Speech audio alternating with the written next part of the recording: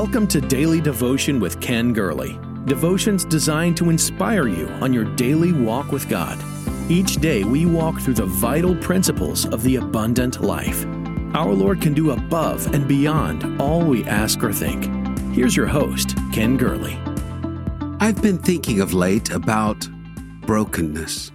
I'm not sure why, but it won't leave my mind, so I want to share a few thoughts with you.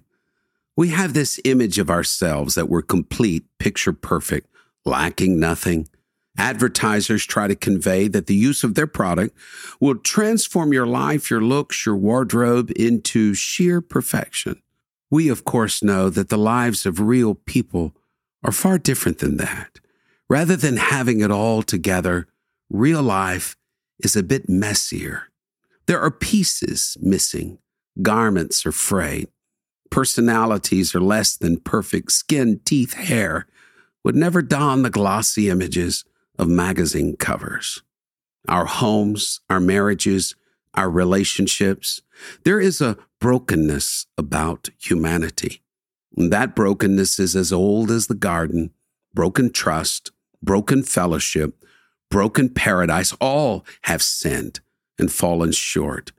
And that less than perfect life may repel other people, but it's absolutely attractive to God.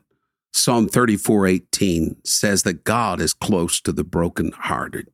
So that in our messes, in our broken and shattered lives, when our nerves are fried, when stress levels are through the roof, when peace, direction, understanding all fall short, when we feel more like Humpty Dumpty, and all the king's horses and all the king's men cannot restore us. That's where God shows up. And in our brokenness, he brings about something so powerful, so beautiful. Hello, my name is Ken Gurley, and all this week on Daily Devotion, we're talking about faith in the midst of adversity. I thank you for being a part of this, and I hope this blesses you today. Because what we see in the midst of brokenness are three key things. We see misery, we see majesty, and we see magnetism. Let's focus on the misery first. No one likes broken things, broken dishes, broken toys, broken bodies, broken dreams, broken friendships, broken careers, broken marriages, broken homes. Nobody likes a broken heart. Who likes broken things? It's one of those subjects that God has a lot to say about. Some people break themselves. Regrettably, we are, at times, our own worst enemies. Was it the comic strip character Pogo that once said, "We met the enemy, and they are us"? We hurt ourselves. The examples are numerous in Scripture. The man seated in the third-floor window, listening to the Apostle Paul, fell out of the window, but Paul raised him up. That brokenness was self-induced, seated near the precipice. Or what about King David with Bathsheba, a fall of a different sort, but brokenness that never left his family? Simon Peter denied the Lord. Some people just break themselves. Norman Vincent Peale once told the story of walking through the streets of Hong Kong. He came upon a tattoo parlor, and in the windows were samples displayed, anchors, flags, so forth. But he saw one that caught his eye. It was a phrase, "born to lose." He entered the shop in astonishment and pointed to those words and asked the tattoo artist there in Hong Kong, "Does anyone really have that terrible phrase, 'born to lose,' tattooed on their skin?" And the shop owner said, "Yes, many times. But I just can't believe that anyone in his right mind would do that," Peale said. But the parlor owner uttered some wise words. He tapped his forehead, said in broken English, "Before the tattoo is on the body, the tattoo is in the mind. Before the outward marks are ground into the flesh, it's been ground into the spirit. Before the colors are arrayed on the skin, beneath the skin, that stigmata appears. Before a person reveals who they are, they become that person beneath the skin. Before a person speaks, those words are echoing in their hearts. Before a person changes their appearance, that appearance is found in their hearts. Before a person flees the city of safety, their heart has dwelt in the city of destruction. Before a prodigal leaves home physically, already their heart is traveling in a distant world. The Apostle Paul, one of his most mournful statements was when he said, "Demas hath forsaken me." Before a Demas ever leaves a Paul in the flesh, his heart has already packed up the suitcase, bought a ticket to the bright lights of the distant world. Before the tattoo is on the body, the tattoo is in the mind. We're talking about the misery of brokenness. If there was ever a broken character in Scripture, it was that young man by the name of Mephibosheth. Do you remember what he called himself? He said, "I am a dead dog." Before the tattoo is in the body, the tattoo is in the mind, born to lose. Some people break themselves. Some are broken by other people. Broken people, I think, have a choice to make. They will find the healing that only comes from God's presence, or they will live to make other people miserable as well. Hurting people do hurt people. Scripture tells us that Amnon had a friend. His friend was a cold, calculating man who guided Amnon into the greatest mistake of his life and into his ultimate demise. Broken people who do not get help can easily break other people. Some are broken by others. Some are broken by a broken world. Scripture says that earth longs for its redemption, that this entire world is broken, and no one is going to escape this world unbroken either. No, your plans, your dreams, your hope will in some way be shattered. Some cruel soul will make sure of that. But should you worry? No. Should you stop doing good? No. Should you run for shelter? No. You simply need to look away to Jesus, who was broken for every one of us. He overcame the world through his brokenness, and so can you. He was wounded for our transgressions. He was bruised and broken for our iniquities and sicknesses. His brokenness adds beauty, majesty, meaning to the trials we face. That from the crushing comes the fragrance. From the breaking comes the beauty. The broken one can bring beauty out of all situations. We have the misery of brokenness. What about the majesty of brokenness? The majesty is that God can use brokenness to accomplish his will. Several things about brokenness that I find in Scripture. First of all, brokenness teaches us humility.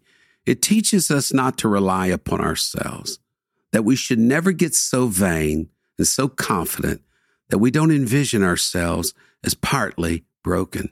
Here's another truth in Scripture.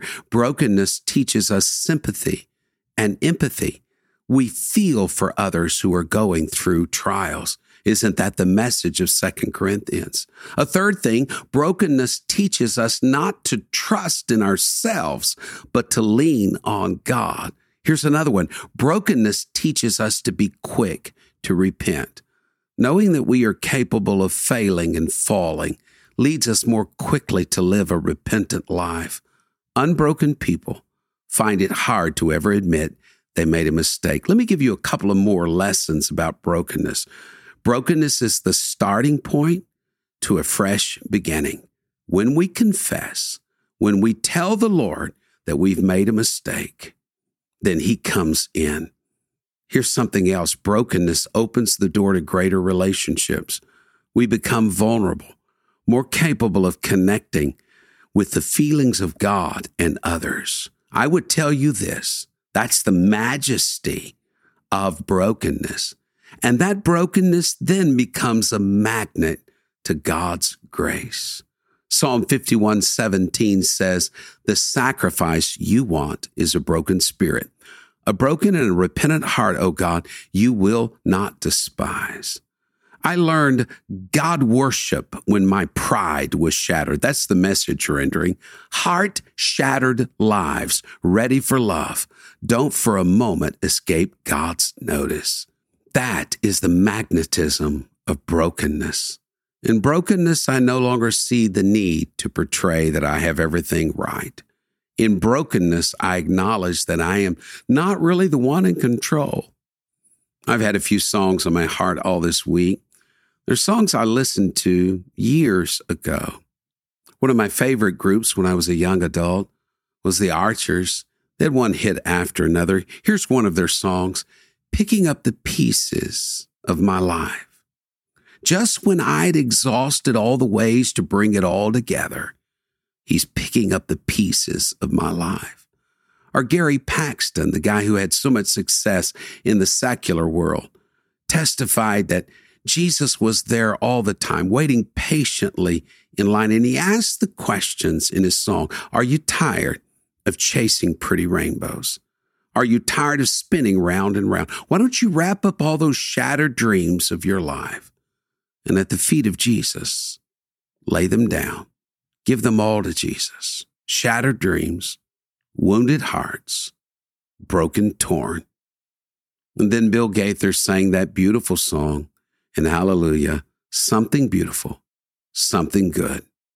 All I had to offer him was brokenness and strife, but he made something beautiful of my life. I'm speaking of the misery, the majesty, and the magnetism of brokenness. God is near to those who hurt. Let him draw near to you today. You don't know this woman, but you've seen her picture. Her name is Kim Phoop. She was made famous by a photograph that was splashed all over the world. A pilot had strayed in the bombing run and napalmed a village full of civilians. As napalm, that gelled petroleum that's highly flammable, rained fire from heaven. Village children raced down the street on fire. A 9-year-old girl had her clothes burnt off, skin was falling from her body, and she was running toward the photographer, shouting, hot, hot, too hot. The photographer unconsciously snapped a photograph that would earn him a Pulitzer Prize, that captured all of the horror of that war. He then carried Kim to seek medical attention. She was so badly burned and scarred that the hospital gave up on her, sent her to the morgue to die. But she did not die. She was found by her mother and taken to another hospital where for 14 months they treated the burns on her body. Propagandists, hoping to turn her misfortune into their gain, then took her and toured her across the country, trying to stir up anti-Western sentiment. But in her early 20s, she was given leave to study in Cuba, and there she came in contact with the gospel, and she heard of Jesus, and people loved her in spite of her scars. She forgave the pilot. She says the pain is her protection. She also said napalm is very powerful, but faith, forgiveness, and love are much more powerful. Oh, the love of the Lord Jesus Christ that heals broken lives. He's not put off by our shortcomings and mistakes. The halt, the lame, the maimed, the poor, and the broken. You're welcome at the feet of Jesus. Thank you for sharing in Daily Devotion with Ken Gurley. We pray this ministry has been a source of encouragement and strength to you. Please be mindful that your financial support enables us to meet with you each day. To give a donation or connect with us, visit our website at kengurley.com. There you will also find the latest books, podcasts, and resources. Blessed 90 Days to Change Your World is Pastor Gurley's latest book. You can get your copy of this life-changing book at kengurley.com. May God's favor rest on you in every way. Until we meet again.